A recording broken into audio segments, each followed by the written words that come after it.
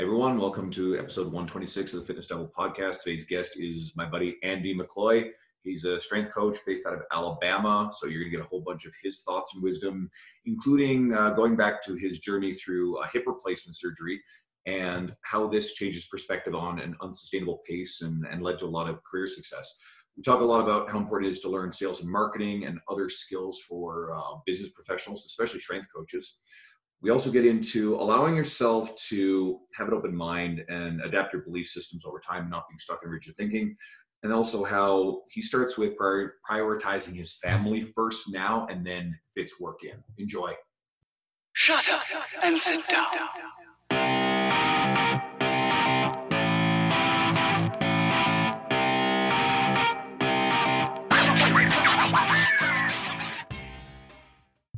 Hey everyone, welcome back to the Fitness Devil podcast. So I've said this a few times before, and a lot of our guests have actually come from my travels, but one of the best part about my time in the industry has been the travel and the opportunity to meet and connect with a lot of really great hardworking examples of sustained industry success and people who are having impact. And yeah, we've had people with many hundreds of thousands of Instagram followers, but sometimes that impact isn't always felt in big brand name success in that way, but they've had a lot of success influencing other people and helping people.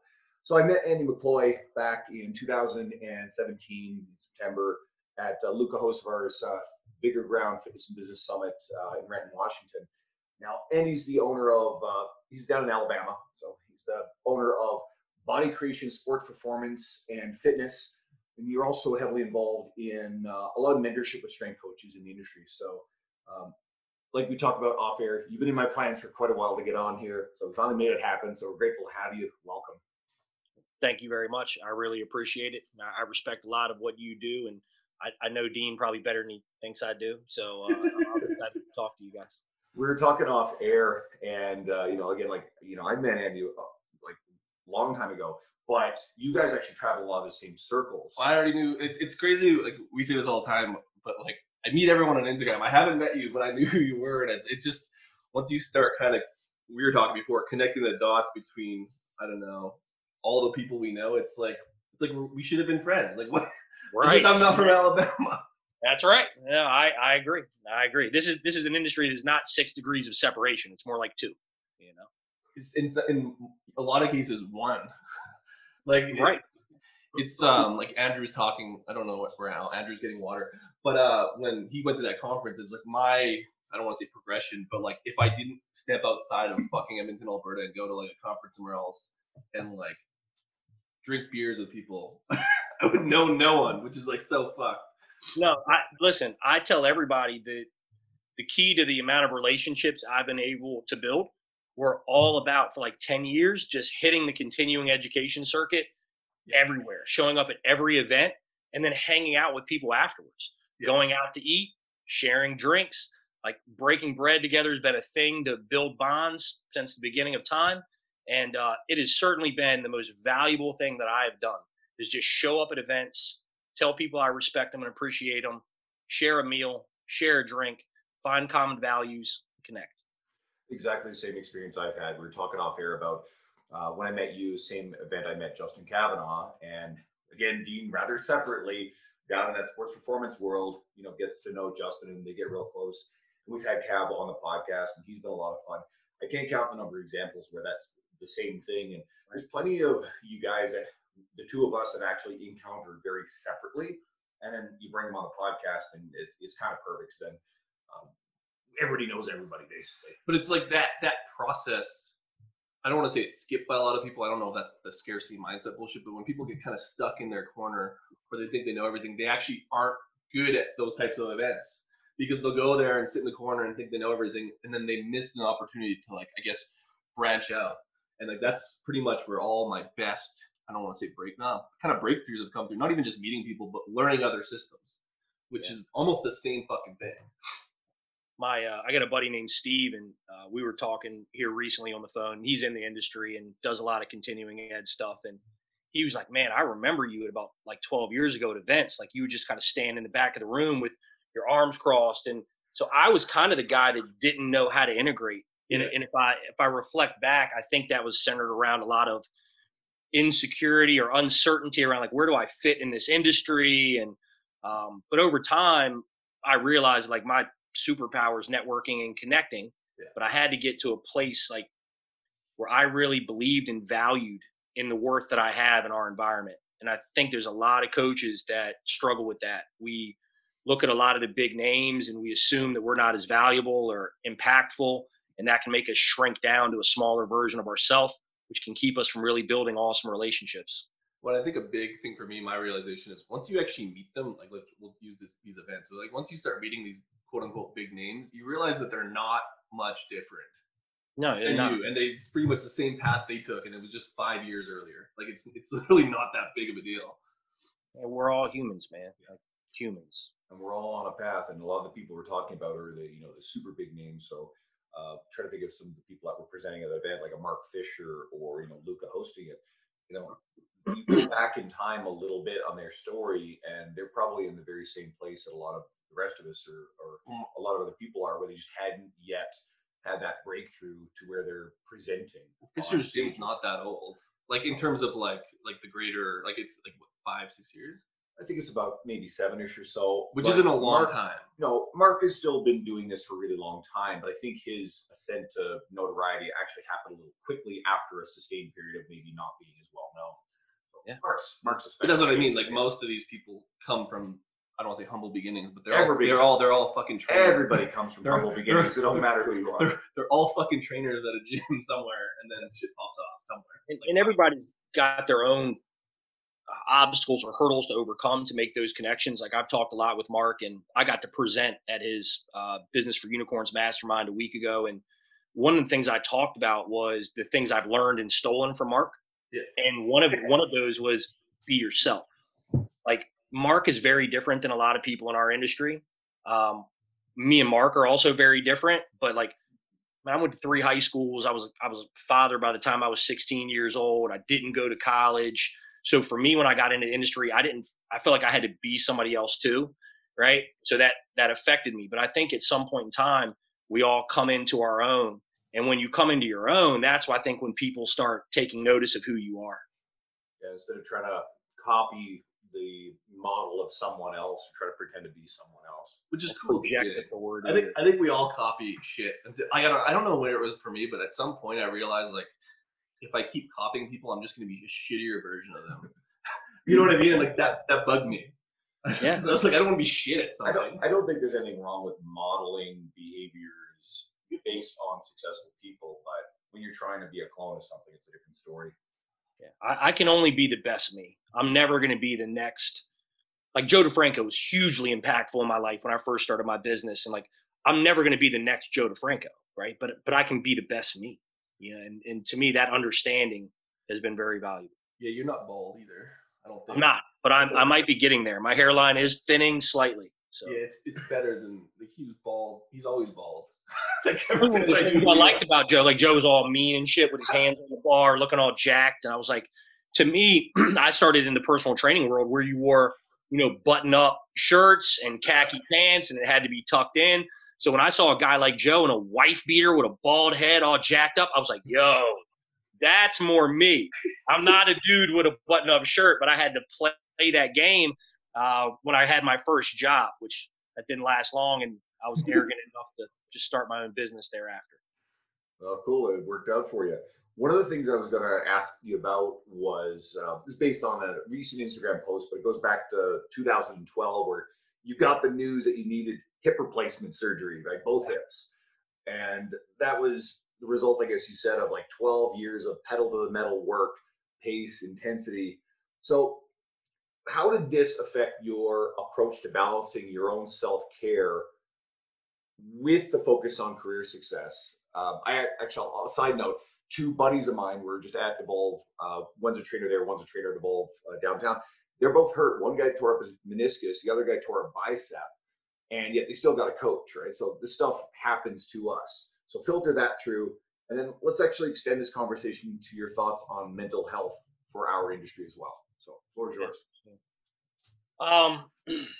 So back in 2012, I was in a lot of pain, and I was working 13, 14 hours a day.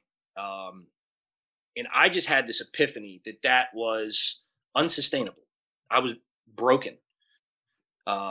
Physically, that was affecting me mentally, that was affecting every relationship that I had in my life.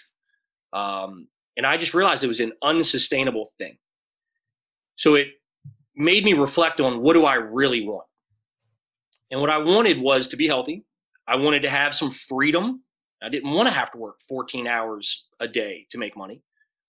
And I really wanted to pay the lessons forward that I learned in the industry. So I became confronted with the fact that I had to really build a business, not just own my job. And that was the only way out of it. But I couldn't just do that overnight. It wasn't like I could go from 2012 to, where we are today overnight. So I realized I just couldn't legitimize having hip surgeries at that time. I needed the money. I couldn't take the time off. So that rub right there was the thing that made me go, whoa, just because you look halfway decent doesn't mean you're healthy. Your capacity is not where it should be. The pain is affecting you in a multitude of ways. And you've got to start training smarter and developing a business that will one day allow you to step back and take care of yourself. So I think that is the lesson that was learned for me through that process. And you want to talk about mental health, man, we could go on this subject for forever, but I was scared to death back then that if I were to take time off, I would lose my entire business. So it forced me to develop skills and a mindset that would allow me to sustain pain, build a model, learn how to lead a team, push all my chips in and make it happen. But I suffered through some really dark holes. And I think that's one of the things that I really like helping coaches and trainers with, because I've been there, I've been down in those deep, dark holes. How am I ever going to be able to leverage my time better? How am I ever going to quit working this much in order to make this much money? And through me building my business, I fought for custody of my daughter twice. I was married and divorced one time. I went through a lot of stuff, man, and proved to me that I can endure. I'm capable. And it forced me to develop coping skills. It wasn't an option to do anything different in my mind. So just the awareness I had around what needed to happen forced me to become the type of person that could execute on that. And I think that's a big problem in our industry right now, is we're all focused on techniques and tactics of how to do things, as opposed to what type of person do you need to become to actually leverage those things in a way that's congruent with your values and your goals. I like that. Aligns with, I like the part, especially about, how it wasn't an option, basically to fail. And I wrote something recently that hopefully it resonates, where trainers are really worried about their income, their stability, security, that sort of stuff. And for me, it just wasn't a fucking option not to be busy. It wasn't a fucking option not to keep my income. So therefore you just did whatever was necessary. You worked the hours, and we go back to that. Sure, that can get a bit aggressive with the number of hours we work, but I just simply wasn't willing to let my business ever falter along the way. So you just mentally, and when you tell yourself, no, there is no option to not be successful, you absolutely find a way. I'm sorry. Well, money's a pretty big motivator. How much, we're in Canada, so hip surgery is free. Just takes a while. How much is hip surgery in the States? I have insurance, so it took care of the majority of it. But I paid about $6,000 out of pocket for the deductible, because I just never go to the doctor, I never have in. So it cost me a couple stacks either way. You don't get unemployment for not working at your own job. Nah, and I'll tell you this though, all the pre-work that we did and preparing my team for it, we really didn't skip a beat. And it might have been one of the more empowering things for my team, for me, just to get the hell out of here for a little while and let them do their job. It was it was a tough but really valuable experience. I'm glad I'm on the other side of it. I learned a lot of lessons through that process, and that's a good thing for mental health wise, is being able to, I don't want to say that your work was successful without you, but that probably took a load off your mind too, because you don't really know what that's going to be like till you actually leave, which is tough. Yeah. Luckily I had tested enough. traveling for speaking, being gone a week or two here and there. And so I was pretty confident that we could sustain it. And like I said, leading up to my surgery, I mean, I scheduled it, I don't know, about 6 months out. I came back from Slovenia with Luca, and walking around Slovenia and climbing up to castles and stuff was so brutal. The minute I got home, I just called the surgeon and said, book it.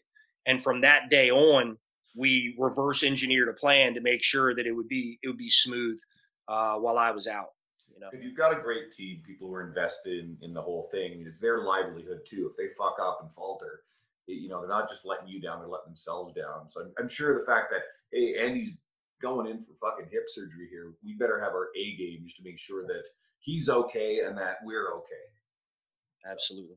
How much you work with newer coaches, but like essentially the silver lining in all the bullshit is that you learn how to, I guess, overcome it and like be successful because of it. How much of that struggle do you think is necessary? Because like I don't want to say all the new generation doesn't want to deal with that shit, but like, a lot of people want to learn from those mistakes. But it's almost like some of those mistakes make the man, so to speak. Like, Yeah. What are your thoughts on that? Especially with a lot of new coaches coming in.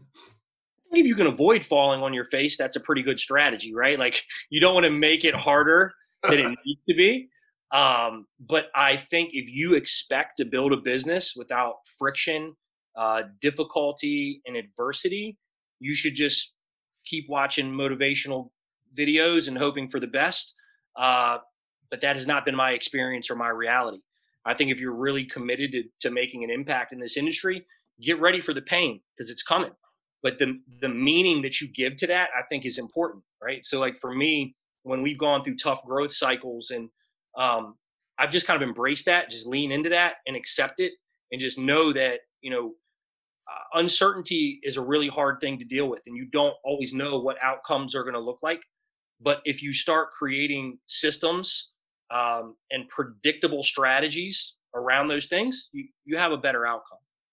Yeah, so think logically, which it's like hard to do when you're in threat, right? Like, so it's hard to think logical when you're having trouble meeting payroll.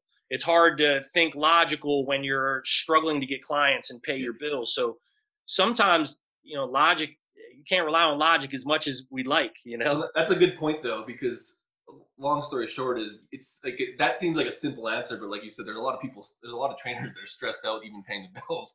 But like, I guess at what point do you make that transition? Because I want to say like a lot of them don't even know that they're in the shitstorm, like when they're in it. You know what I mean? So how have you found snapping people out of that? Or like, I guess if you don't know you're struggling, how do you kind of start to realize, hey, I need to start doing these things? Like, what are some red flags, I guess, so to speak? I mean, what I try to do is be a mirror for people, right? So I try to reflect back to them the things that I see that could be limiting their potential and ability as a whole. And I think that takes one, deep empathy and like really caring for the people that you're working with. It takes courage to like tell them really hard shit. And, that's just kind of confronting it and doing it from a place of like, nah, man, like I really care. Like I want to see you win. That's what I've found to be most effective. And I'm not so sure that really answers your question, but it does. That's what I took from it.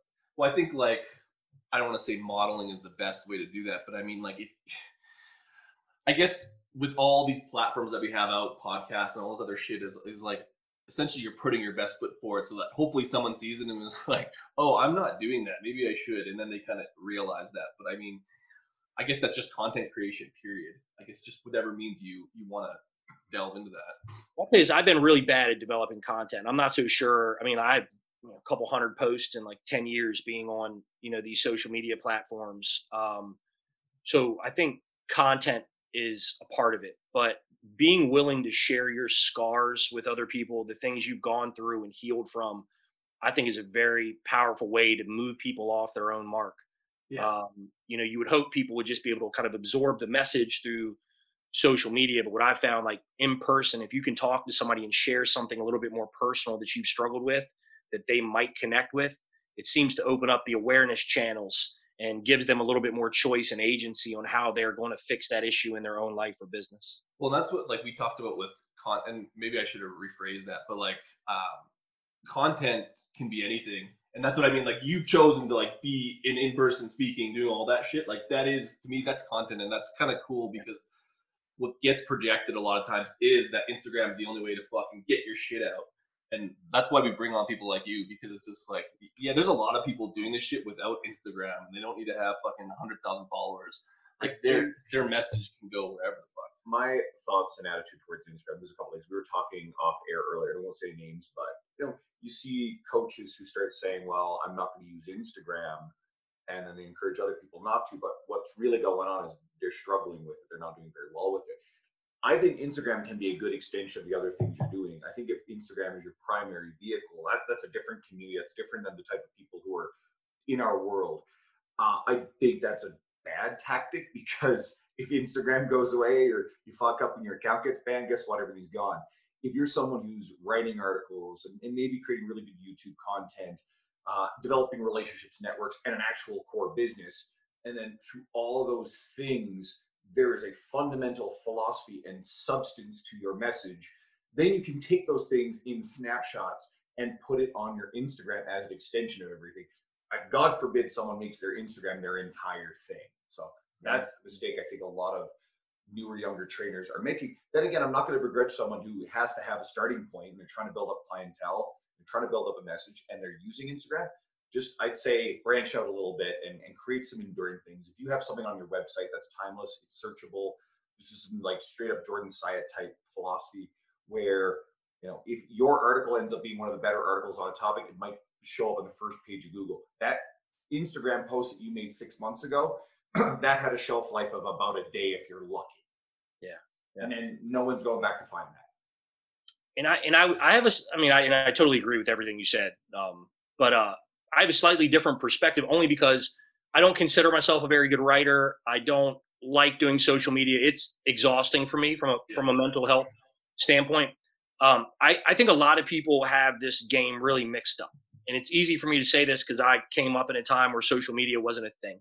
Yeah. But I think people are way too focused on building a following and creating these perfectly manicured Instagram channels, as opposed to just like, let's try this. Become really good at what you do and show up and do the job in real life for a long time, and then share that with people. The thing, and I'll tell you, Luca is one of the guys that pushed me to get into coaching and mentoring. And one of the things that will always stick out to me that he said, he's like, you've already done all the hard work. Like, you've already got a pedigree. And I mean, I've got enough social proof for this is him putting his camera on his wall. There's a lot of pictures of athletes on his wall. Right. So it's like, I didn't know if this is being filmed or not, but I mean, when you've done the work, the message that you put out into social media becomes more powerful, because I think the consumer is becoming more aware of people that are better at creating an image than really being good at what they do. So I think, and again, this is back to this whole like tactic thing. Like, I could tell you a bunch of tactics that I've never used on Instagram to grow your Instagram channel. Like I know a lot about it. I know all this really smart dudes in that space, but I have not built my business that way. I built my business by figuring out, what don't I know? Now go learn that. Yeah. Now do that. Now get better at that. Rinse, wash, and repeat. And that is not a very sexy selling point. I can't sell that in a 90-day program and say you're going to make $50,000 EFT every month. But to me, if you look at all the people that are successful, that's actually what they did. Go back and look at Luca's background. Look at Eric Cressy's background. Look at Mike Robertson's background. Look at anybody who you respect in this industry. And with a few exceptions, because there are some anomalies out there, they put in tons of work before social media ever even became a part of their playbook. So I think there's still some value in reflecting back on the things that have stood the test of time, and not just feeling like you need to hack Instagram to develop a relationship and a following. Well, that's why we brought you on. We have a few people that are that exact same message. We spend a lot of time making fun of Instagram, and like, obviously there's value in it, but we don't feel like it's good to promote that without bringing on people like you who've actually done it and done these things. It's like when we have Tony Gentilcore on and all this stuff. Like, not that they're the old guard, but like, that has stood the test of time, and they've converted shit on Instagram. And I think a lot of people see what's on Instagram and just want to go right to that. It's like you missed the whole fucking boat. Like, it's a lot more fun to do photo shoots, and like that's a lot more fun than actually working. And I mean, I can barely make myself. I'm promoting an event, right? I got a lot of attachments, and I can barely make myself post once a day. It's just it's a tough thing. My number one priority is my family. My number two priority is running my business. Those things come before me actually making social media posts. It is what it is. And I'm not saying anybody should do it my way. There are a lot of dudes who know the Instagram game, and they're also doing really good work on the other side of the computer and phone, right? So don't just do what I'm saying. I'm just sharing what's actually worked in my experience. I think what we're all agreeing the underlying message, because we all see it the same way, is you've got to do the work, develop the skill, the core competencies, implement it in the real world first. And then, my belief is, because I'm not an Instagram star, but I am playing with it lately, you can then take the ideas, the stuff that you've got in your core business, and then you can use it and share it. And, if it's someone like you who you find it mentally taxing, it's probably not a good idea, but you've already had a lot of success in other realms. You don't need it. If you're going to be really smart about it and want to leverage it, great. But do not use it as your core thing. Yeah, like double down on your strengths. Like if I could write like you, I would probably have a blog. Like you're a very good writer. Like I love reading your stuff. Like that to me is so for you, words on things, whether that's a blog or an Instagram post, are going to be very persuasive. To me, it takes a very long time for me to knock out 100 characters. I'm like, did I say that right? Did I spell that right? Do I got my spacing right? And that just smokes me. But if I have a live event and we meet each other and I get to convey my passion and just who I believe you need to become in order to be successful in this industry, to me, that's the best way I can influence and persuade somebody.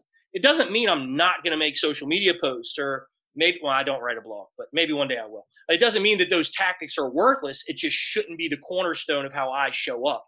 Basically just the way that you said. Well, I think that answers my question.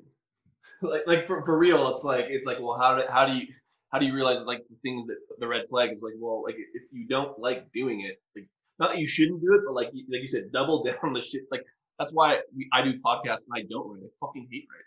Like I've been asked, I'm like, no. I'm like, I'll just like I ghost them. And one thing I realized is I love this medium of podcast. So it's got me thinking like, okay, there's a lot of options and things I could do. Like, I like this. I think I could be good at this. So if you're the type of person that thinks you could be good at a podcast, start a podcast. If you're a great writer, write. If you're really good at photo shoots and Instagram and you know how to use Canva and you got a body of work that you want to put together, man, double down on Instagram. Like it works for a lot of people, You can tell. Don't beat yourself up. Like what I've done at times, like I'll make a post and I have this like attachment to how many likes it's supposed to get or whatever. And I'm like, oh, wow, that sucked. It's not that it sucked, right? It's just information. It's data. That's it. So if you are trying to do something like Instagram or Facebook, don't be attached to doing it as well as other people. Just do the thing, right? Like, just do it. It was like I trolled Spencer Nadolski last night on Instagram. Okay, form your thought. Get the laughing out of the way. Spencer Nadolski posted like some TikTok video on his Instagram. It was so bad. He's like, "Yeah, I'm just toying around with it." I'm like, "Man, your timing's so off." Like, I saw that, and he's like, "I'm sorry, I didn't go to TikTok fucking certification," but it's hilarious because he's like so good at doing memes.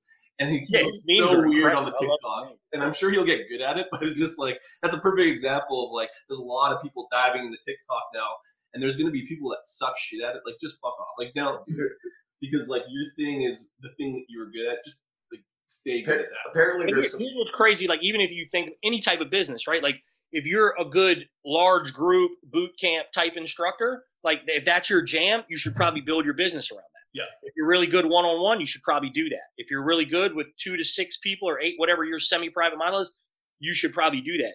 But when it comes to social media, sometimes we don't see that. We try to do it the way other people do it, as opposed to the way that is in line with our skill sets and what we're best at.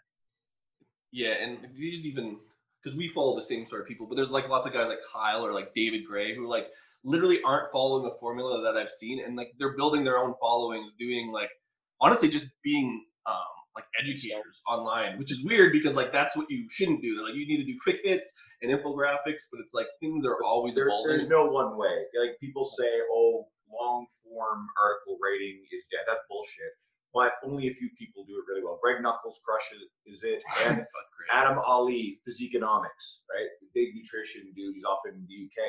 That guy writes the best, funniest, long form nutrition stuff that is on the internet anywhere in our industry. But again, you better be damn good at it. I can deadlift more than him though, for sure. He's not. I don't think he's a very big dude. So yeah, you can deadlift more than about. He's not leveraging that. Tell you but there's probably not many people you can't deadlift more. That's true. We probably had like maybe 2 guests ever that could probably deadlift more than you. Maybe. Yeah. I still use my like numbers from when I was like 26. That's how you're supposed to do it. Yeah, like just I lift it once and like that's my number forever. Forever. I guess you know that all too well with your hips. I do. I used to remind people of what I could do when I was 20 all the time. And then, but you know what? You got the not to get off that. You have the other end of it where now you have like the old man hip thing. So like you always have a good excuse, regardless. Anything like, I do is impressive at this point. You know, it's like you're leveraging your I strengths. can touch my toes. That's a and I'm joking, but like, yeah, when you've had 2 hips replaced, like being able to train hard, like people are impressed by that, you know. But there's Travis Mash. He went on some of the trips that we were hosting on for Stronger Extras. Anyways, same shit. He has like 2 hip replacements, and he's like a world class powerlifter. He gets so jacked up about training, even though he's like he's not what he was, but like everyone's like, oh man, that's so sick. You fucking front squatted whatever 500 pounds, which for him is like low, or whatever, like 400 pounds. But like because he has a hip replacement or 2, and he like kind of limps around, it's just like, man, that guy's a beast. You get a new beast mode. There's a lot of this in our industry. Lee Boyce is a good friend, and Lee's had both of his knees worked on. Like he's like 7 foot tall. Replaced. Yeah, he's 6'4", and dude can like below parallel squat 400 pounds again now, and that's pretty legit stuff, right? So, I'm still in the process of healing my body. I mean, like I've got most of my range back. I mean, I feel way better than I did before, but I think another lesson that's worth sharing is I had to put my hips off, right? I had to. But the damage that was done by putting it off is something I'm still dealing with. Oh, yeah. If you are somebody who's injured, get it taken care of. You know, if you have sleep issues, get it taken care of now. Like the longer you allow that cycle to happen, the harder it's going to be to come back from. And I'm speaking from experience. I'm the same way. When I had I tore my labrum my last season of football, like the just prior, I want to say like 4 months prior, and I could either get surgery or play through my last season. I'm like, fucking, I'm like whatever. I was like 24 years old. I'm playing through my last season. I couldn't get my knee above like 90 degrees, and I played through it, and like it was fucked after. Yeah. Like my labrum went from like 25% tear to 50% tear, and I had like arthritis. Anyways, long story short is like I'm still dealing with the aftermath of it because I basically altered my gait. I played at a very high level, and like the pain cycle just anyways, I guess the like taking care of stuff, like putting stuff off does have its consequences, which like bleed into social, which bleed into business, which bleed into all this stuff. Like I don't think I've been worse than trying to overcome injury. Like I can't focus on anything.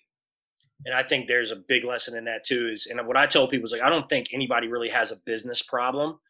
They usually have like a physical problem that's affecting their ability to run their business, or a relationship problem that's affecting their ability to run their business, or, you know, like a host of issues that really aren't business problems. They're like dealing with your own shit, physical, mental, and emotional. And if you're constantly like proactively taking care of those things, you have a much better chance of running a successful and sustainable business. Let's actually talk about that. Like we brought you on here because you know shit. Yeah. So like you're part of the Strength Coach Business Mentorship coming up in early April, along with our former guest Todd. Is it Bumgardner? It's Bumgardner. Yeah. I always fuck his name up. And then Adam Willis, who we've been discussing getting on here. So you view teaching other fitness professionals as part of your brand. Yeah. What are thoughts on the obligation, success? I mucked that one up. Good.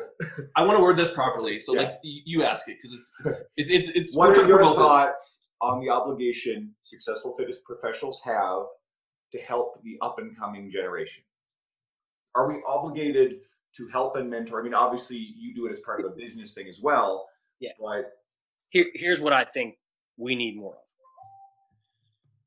I think if you have built a business, and you see how it's benefited you in your life, personally, professionally, right?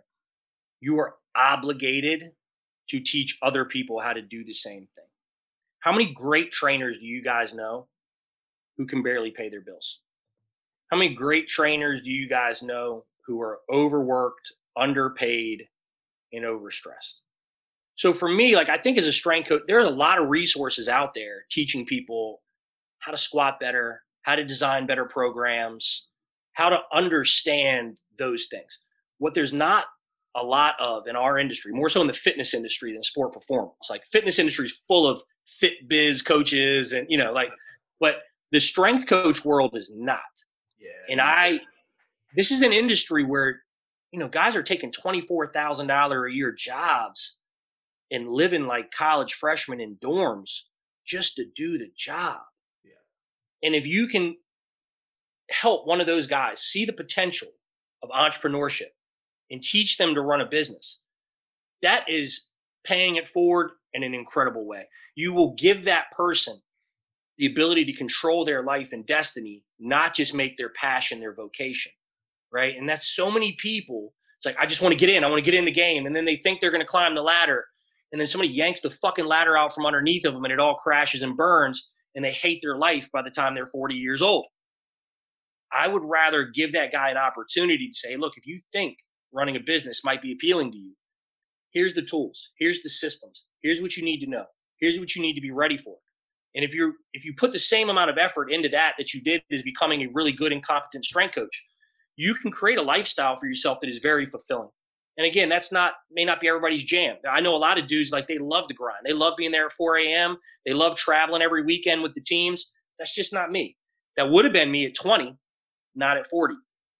So I want to be able to arm those guys with the information that they need to, if they want to build a business, if they want to become an entrepreneur, I want to be able to pay that forward. And I do think that it is our obligation to teach people the game of business, not just how to train and coach. Well, and that's, I'm not going to name names, but just through the realm of where we're involved with, there's a lot of strength coaches, and we'll talk about the sport performance realm, but like exercise science people who like get jobs with teams, and they, like you said, the ladder gets pulled under them. They were only making $30,000 a year anyways, and then like budgets or whatever, the team loses, like they're fucking now a personal trainer, and like they're not fucked, but they don't know what to do, and like they're unreal. Like, I know so many unreal people who like aren't good personal trainers in the fit pro world, but that's where they end up, because that industry, the strength and conditioning industry, is pretty shitty in terms of the high performance.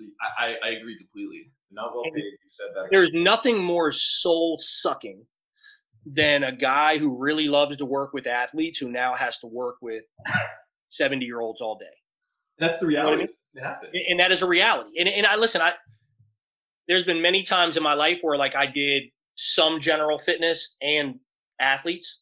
Like, right now at my gym, we're very athlete heavy, but we do train some adults. So I'm not saying that there's not value in supplementing your income with general fitness clients, but they should be the type of people you really want to work with, right? Like, that's number one. But if your jam is athletes, you can do that. There's a lot of people out there telling you that you can't build. There's a guy in Canada who was in my mentorship program, and he got so much input and advice from people that he could not build a sport performance business. He believed it. And in a few months working together, he made a lot of contacts. He started getting some clients, and he started to realize, like, I probably can do that, right? And it's like, I want to help sport performance coaches learn how to build a business so they can stay true to what they really love and what they believe in. Well, that's really good, because, yeah, like, I would say, like, that's interesting, because, like, I can think of a few people who have built businesses training athletes, but I think, like, I don't want to say common knowledge, but the perception is, yeah, like, if you're not in a school or you're not on a team, you can't train athletes because it's too hard. They don't have money. And it's good to bring on people like you, because then you can kind of show them, like, you can absolutely do that.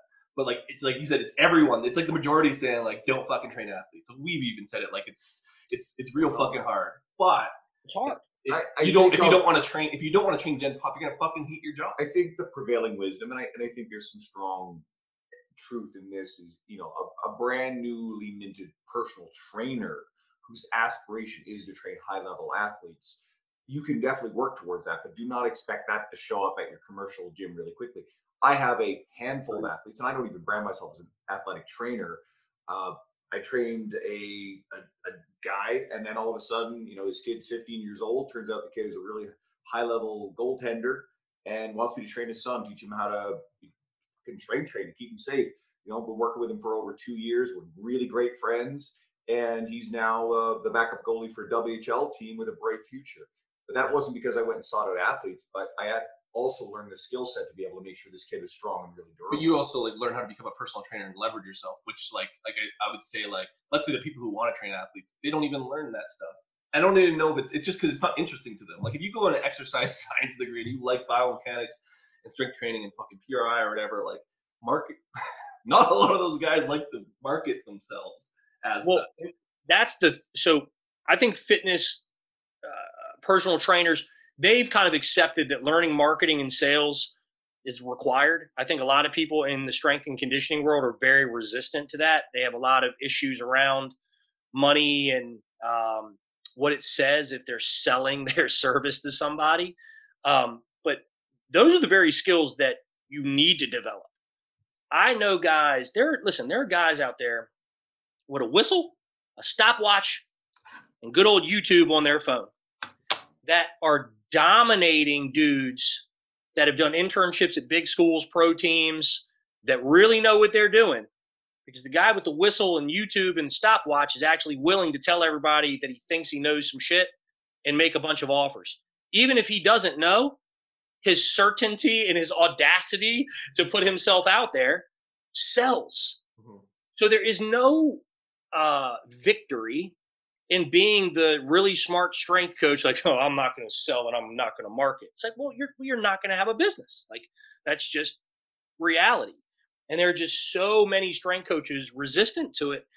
Even facility owners that I know, it's and I think I picked this quality up in people because I was there at one point in time too. I had a lot of issues around marketing. You guys remember Ryan Lee? Yeah. Who? Ryan Lee. He was one of the very first fitness marketers, okay? I said Ryan Leaf. I was oh yeah, I remember Ryan Leaf. No, not that guy. But Ryan Lee is a brilliant marketer. I mean, he's a boss. And he started teaching a lot of these online marketing concepts before anybody else. And I remember when I first started seeing his stuff, I was super judgmental. I was I'm not buying into any of this. He's just teaching bad trainers how to be good marketers. And if you're really good, people will just show up at your door. Not so true. And guess what? All the dudes that I know that went all in on Ryan Lee's stuff are all very successful, and they're also very good coaches. Now, there are certainly some bums that probably took his marketing material and banged some kids up and hurt some people, but they were still doing the right thing. I was the one that was wrong, sitting over here as a judgmental strength coach, I just want people to hire me on my coaching pedigree, not my ability to sell and market. It was ignorant, and it was from a place of deficit. I was triggered by having to learn those things, and I didn't know those things. I could ramble on about periodization all day, but I didn't really know a lot about marketing and sales. And that was a limiting factor for me for a long time. Well, I guess what was the big what you talked about your injury, but where was it where you realized yeah, I'm an ignorant idiot? Probably very early on. No, when I was young, I probably had the whole Dunning-Kruger thing going for me. I thought I was a lot better than I was, and I'll say this: the more I know, the more I have realized what I don't know. Yeah. So I don't think there was ever this one epiphany that happened and was yo, you really don't know shit.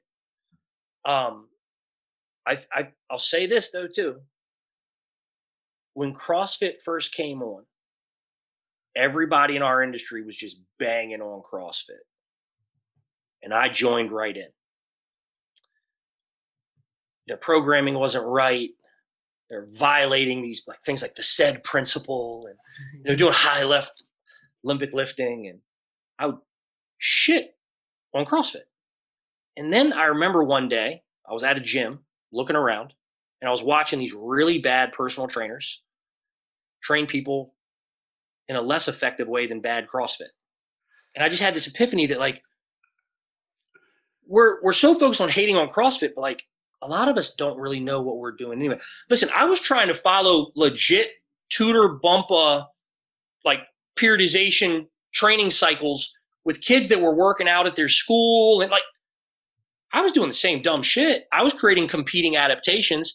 I just had more fancy literature to back up what I was doing, but I wasn't taking into account what they did at school or with their teams. Or so I would actually credit CrossFit in some weird way of like making me aware that, you know what, you need to question your beliefs a little bit more, because I'm not so sure you're as solid on what you believe and what that looks like in application. That makes a ton of sense.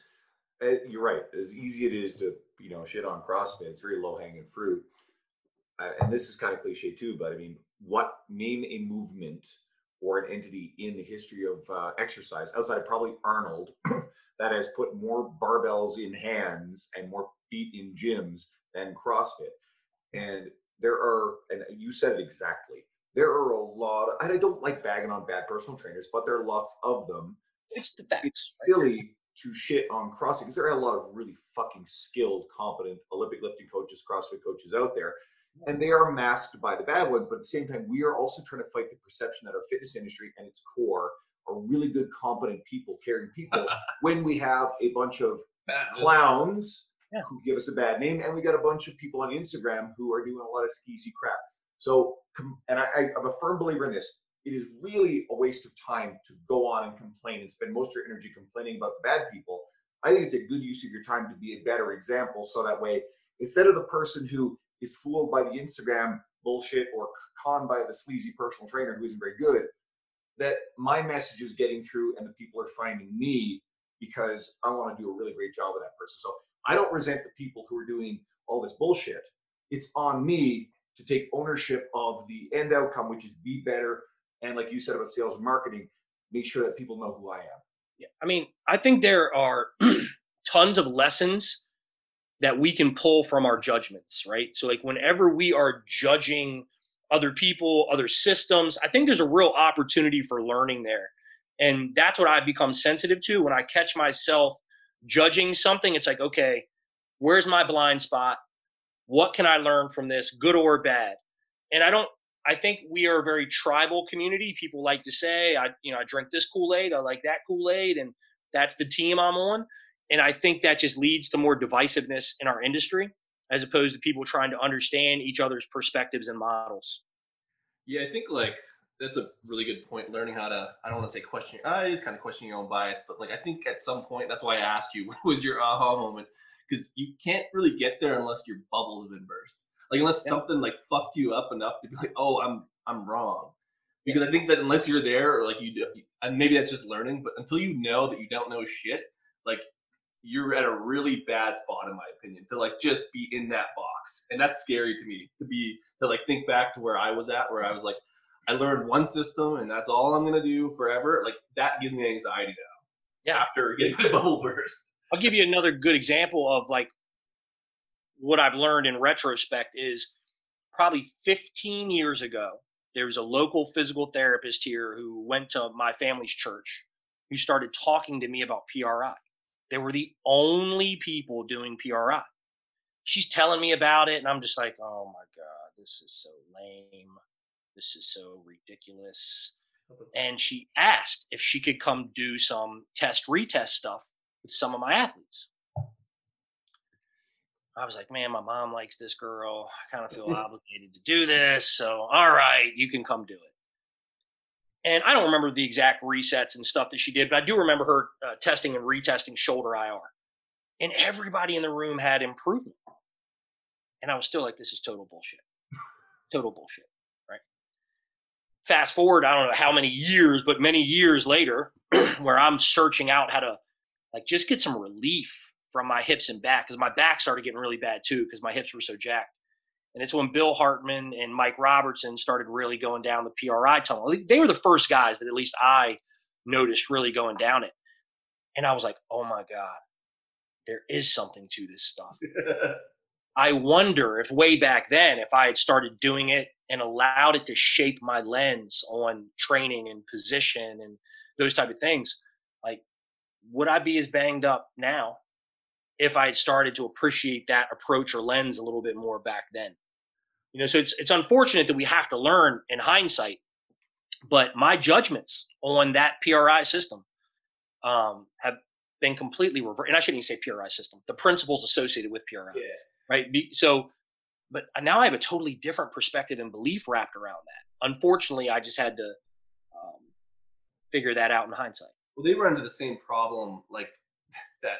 These strength coaches come in that can't get businesses, like it's not sexy, and it sounds like bullshit, and it looks like bullshit a lot of the times. Yeah. And so like they're not good at marketing, and like you said, I didn't even like it till I stumbled upon people who looked like me that were using it, but also were able to like kind of criticize it as well. Yeah.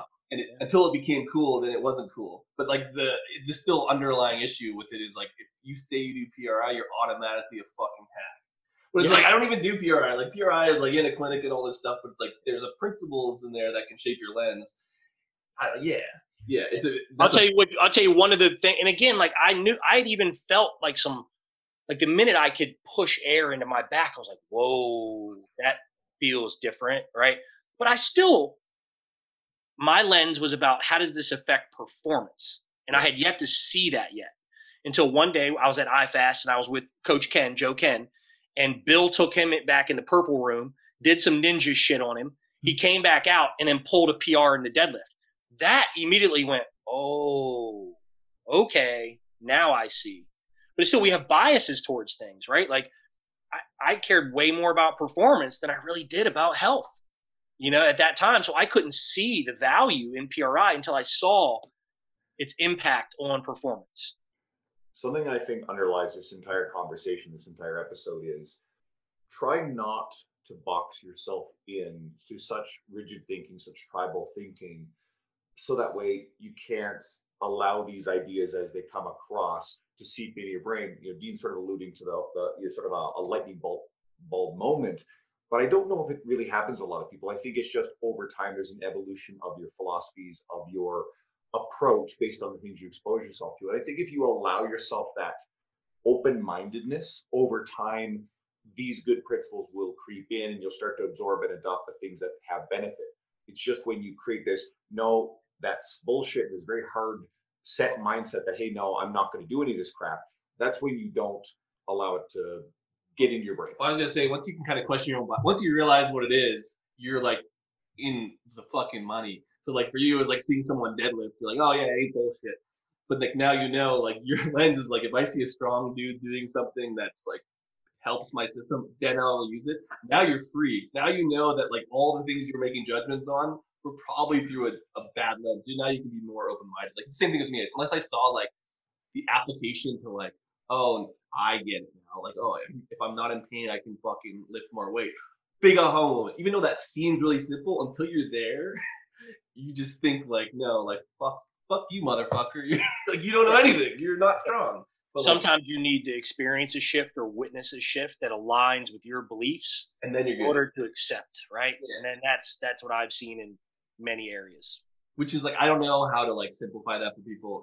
And that, again, I think everyone has to come on their own. But I think like this comes back to what you're saying with my question earlier, is that if you can start to model these things in a way that resonates with someone else, you're going to be whatever that version of it is for them. So for me, it's like trying to be strong and do this stuff. Some strong dude that's in pain will help me, but I ain't going to help fucking Sally at the grocery store. She doesn't, you know what I mean? Like she doesn't want to see me lifting without my shirt on Instagram. But I can help the one. There's lots of people that I can. She might. Depends on how good you look with your shirt off. Yeah, like I'm not there yet. Like I ain't done. I'm on my way back. So let's actually ask you this before we have to wrap up. We've talked a lot about like work and being overwhelmed in the early stages of your career, developing a business. So one thing you'll notice, anyone who follows you or has you on Facebook, your family features prominently in the stuff you do post. Right? So how do you set boundaries for your family time and the things that you do outside of your career? What's important to you? So one, I believe in that concept of like first things first and then putting them in your schedule that way. So what I think a lot of people are very reactive to the job and then they try to fit family and the things that are important to them into their schedule as opposed to starting there. So I've got non-negotiables when it comes to my child. And this started when I got custody. My oldest daughter is 23 years old, and I got custody of her when she was about 13, maybe 14. And I was leaving in the house in the morning. I'd come here at like 4:30. I'd train people in the morning. When she woke up about 6:30, I'd be at the house by 6:45. I'd cook her breakfast. I'd throw her in the car. I'd drive to school. But 9 times out of 10, that drive to school, I was so mentally fried and just like, and I had to get back to the gym. Like it was just a kind of a miserable. It was tough, man. Like we had good mornings, but we had bad mornings, right? So I realized when Kagan came into my life, my 5-year-old daughter and my wife, was like, I will never repeat that mistake again. Now, luckily, I had done the work on the front end to remove myself from 5 a.m. and 6 a.m. appointments. I didn't have to be to the gym till 8.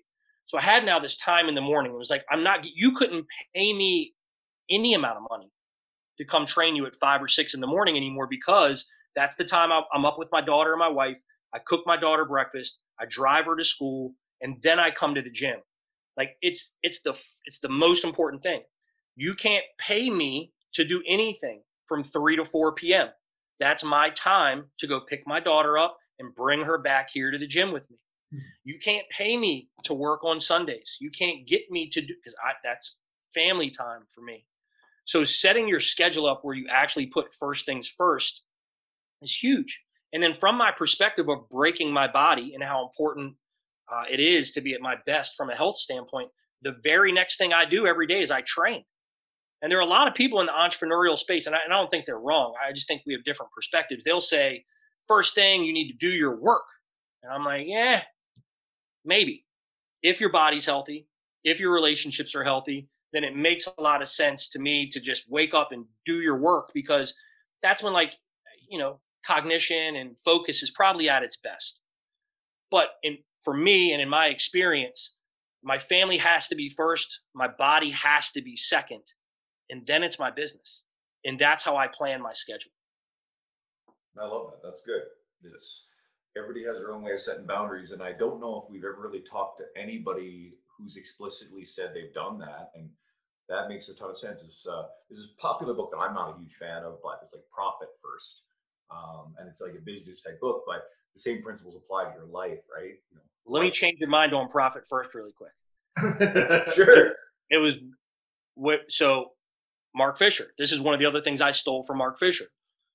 Probably back 5 years ago, I went to his Business for Unicorns deal in Chicago, and he started talking about Profit First. And I had heard about it before, but I was like, it sounds like Dave Ramsey's envelope system, but with bank accounts. So I was like, whatever. I pulled him aside and was like, how important do you think this is? And he said, well, just let me tell you. We hired a full-time Profit First professional. We invested in the training, and it's been one of the most important things that we've ever done for our business. I said, enough said. I come home, I buy the book, I devour the book, and then I'm like, whoa, I got no idea how to do this. So I shelved it again. Then through, I'm a hustler turned business owner, man. I was just a hustler when I was a kid and started a business. Nobody taught me how to read P&Ls and bank. I didn't know what to look at on these things. So they were always very confusing to me and didn't make sense. Well, Profit First made it very simple. It made me really understand where all my money was. So I was like, man, I got to figure this out. I knew I couldn't do it on my own. So I hired a Profit First professional. Now it is I shouldn't say that because it's subjective. It's expensive in most people's mind. It is one of the easiest investments for me to make every single month. Working with Aaron, who's my Profit First professional, just last year alone, we increased profit 10% and expenses went down 8%. Those are real hard numbers. And that has a lot to do with the Profit First system and finally figuring out our allocations. It takes a long time to figure it out. And that's why I don't think most business owners should do it on their own. And the other thing that I realized, I fired my longtime CPA because he disagreed with it. He, like most CPAs, they believe in GAAP, and ACBO, I believe, is the other one. And I bought him the book. I tried to get him to do the research, and he just wouldn't. But now the guy that just wrote the book, Profit, by the way, I'm giving this book away free to all people that attend my event. The guy that wrote the book, Profit First for Micro Gyms, is actually my CPA, or he owns the CPA company that I work with now that's in Utah that specializes in Profit First. So I say all that to say this. If you're going to do Profit First, don't try to do it on your own and go all the way in. Get you a CPA that gets it. Hire you a Profit First professional. Buy the book by all means. Start slow if you want, but to really dial in your allocations, you're going to be better off working with a pro. What are the odds of you bringing up that book? That's right. So what I'll actually qualify is, no, I actually think the Profit First idea is very sound. I find the author, because I listen to the audio version, insufferable. I can't stand him. He's just really goofy and annoying. There's some great ideas there. I read one of his other books based on a recommendation. I'm like, fuck, this guy's annoying. But not everybody's going to resonate with you. But I do agree with you that I know there's some really solid stuff on the business side of it. Just I can't deal with the dude's voice. So, I hear you. It is what it is. He probably knows the author. No, I don't. But like I said, John Billings is the guy that wrote Profit First for Micro Gyms. Yeah. That's our CPA firm. That's who we use. They're out in Utah. They're great. I have no problem shouting them out. My CPA's name is Nate. So anybody wants to holler at Nate. He's a boss. And I refer a lot of guys in my network to that. And that we're going to be talking about, this is the thing that used to kill me. And if I'm off topic, y'all can reel me in whenever you want. But this is the thing that used to kill me when I would go to like business seminars and events. People would talk about develop systems. And they would tell you things like checklist things and record everything you do in a day and just bullet point it out. But what they don't teach you is how to make all those systems communicate with each other to create a healthy organization. So there's two things that I've pushed all the way in that I think has allowed us to be a very healthy organization. One is Traction, the book written by Gino Wickman. I do not think that if you just read Traction, just like if you read Profit First, you're going to be able to put this stuff into play. So we hired a coach as well that was associated with Traction, and we did the same thing with Profit First. Investing in those two things, I credit for a lot of our success. And I have no problem. Like, I think a lot of people are invested in making you think they like invented some shit or created some shit. In my experience, that's just not ever what happens. But people will hold these things very close to their chest. They don't want to tell other people like, hey, these are the resources. When people come to my event, I'm going to tell them exactly like where the information came from, how we were able to apply it, and where they can go get more of it. I don't want you hamstrung to me for that information. I can provide a lot of context from an application standpoint, but by all means, like I want to arm people with the information to control their own lives and control their own business. And Traction and Profit First are two of the biggest things that have helped us. And I think, and I don't want to talk about any other businesses, but I think you'd be surprised how many other successful businesses in our industry lean on one or both of those. Cool. So you've mentioned the strength coach business mentorship a few times. Yeah. So let's let everybody know where they can find out more information about that and find your social media. So I'm pretty sure we got the URL set up right now to where it's strengthcoachbusinessmentorship.com. They should be able to go to that. If they would like to find me, I'm trying to hang out on the Instagram a little bit more these days. So it's Andy McCloy _BCI. And the link to the event page is also in my bio there. It's going to be a great event. You know, last year we did this with my entire staff and team. This year I decided to call in some friends. So I got J.L. Holdsworth coming in to talk about culture, Tom Bumgardner about all things staff training, Drew Massey to talk about developing a scalable training system, which is a forgotten element for a lot of people. I got Michael Salvietti, who's my marketing guy, to talk about ninja marketing stuff. And I got Adam Willis, who's been in my mentorship now for 3 years, coming in to talk about social media and email marketing. So this is going to be a one-stop shop for anybody that wants to learn how to build a business from the ground up and all the ancillary systems they need to put in place. It's going to be 2 days of getting fed through a fire hose, and the day before we're going to hang out and go to a local brewery and just get to know each other and kind of do that event networking that I think is so valuable and important. So that sounds fantastic. I wish I didn't have a full slate schedule where if you were a little closer, I could just pop down. But hopefully anyone, especially who's in your neck of the woods. But even anyone who's really interested in stuff, it'd be worth traveling for. And we had a guy drive down from Ontario last year, drive with his wife from Ontario. Holy shit. We had a guy from Toronto at the last one, and a guy from Calgary at the last one. So we've got a couple of Canadians in my mentorship program and who traveled here to visit as well. So who's it from Calgary? Because I mean, that's on our doorstep. A guy named Reggie Zach. I'm gonna butcher Reggie's name. He's gonna hate me for this. Hold on. Let me check the Instagram so I don't like really embarrass myself. I'm gonna say Zacharias, but I know that's wrong. So Reggie, forgive me. I'll tell you this. It's Reggie Zacharias. Sorry, Reggie. Zach Training Systems. Cool. Well, Reggie's a good dude, and not a clue yet, but I used to train Juwan Simpson, who's a middle linebacker for the Calgary Stampede for 10 years, won 2 Grey Cups with them, and he's on my board up here, and local guy. And so I've actually made it to Calgary. That is the only place in Canada that I have actually visited so far. So well, it's super close to us because it's what Calgary's a good 2.5 hours drive away. So yeah, good place. Good spot. Cool. Hey, brother, thank you so much for coming on. We really appreciate your time. And stay on the line for a sec after we're done. To everybody listening, if it's the first time you're finding us and you're listening to Andy, then a lot of our community, people like Luca Hosovar, we've had Luca on the podcast, we've had Justin Kavanaugh, we've had Todd Bumgarner, we've had Clifton Harsky, and a bunch of other really great people.